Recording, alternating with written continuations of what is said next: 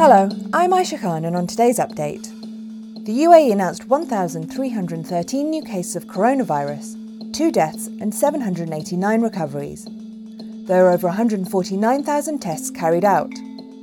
Globally, there have now been over 68.8 million cases. Abu Dhabi plans to lift most coronavirus restrictions within 2 weeks. The Emirate will resume all economic, tourism, cultural and entertainment activities within that period, according to Abu Dhabi Emergency Crisis and Disasters Committee. The decision was made after the successive efforts made to maintain a low percentage of confirmed cases per total tests conducted in the Emirate. Police officials said there were no plans yet to stop checks at the border, where drivers entering the city must present a negative PCR nasal swab test. The news came as the UAE officially registered China's Sinopharm vaccine for use after Phase 3 trials found it was 86% effective against coronavirus. The Ministry of Health on Wednesday said it had approved a request from the Chinese drug maker for its inactivated COVID-19 vaccine in a major step towards combating the global pandemic. UAE Economy Minister Abdullah bin Tuq said changes to the companies law announced last month are designed to increase the number of businesses operating in the UAE to 1 million within the next decade from 300,000 currently. Speaking at a press briefing on Wednesday, he said the changes to the companies law are aimed at increasing the openness of the country's business climate, attracting more foreign investment and helping to diversify the economy by generating more non-oil income. Mr bin Tuq said the transformation of the UAE's economy is a continuous and collective process. The US Senate failed on Wednesday to pass a bill that would have blocked a $23 billion arms sale to the UAE, thereby granting the country 50 F-35 Lightning II aircraft.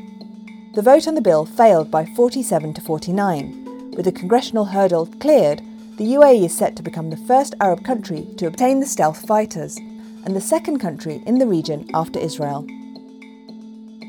Oman will exempt nationals of 103 countries from needing an entry visa for a stay of up to 10 days in a move to support tourism and shore up its struggling economy.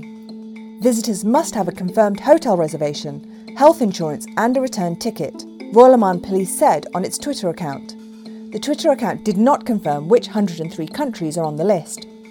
Oman last week said it would resume granting tourist visas to people visiting on trips arranged by hotels and travel companies after they had been suspended due to the coronavirus pandemic.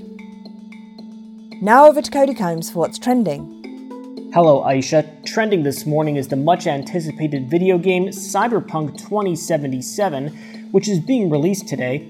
The game revolves around a dystopian setting of a place called Night City where violence is prevalent and the gap between rich and poor is very wide. It's currently playable for the PlayStation, Xbox, and on Microsoft Windows.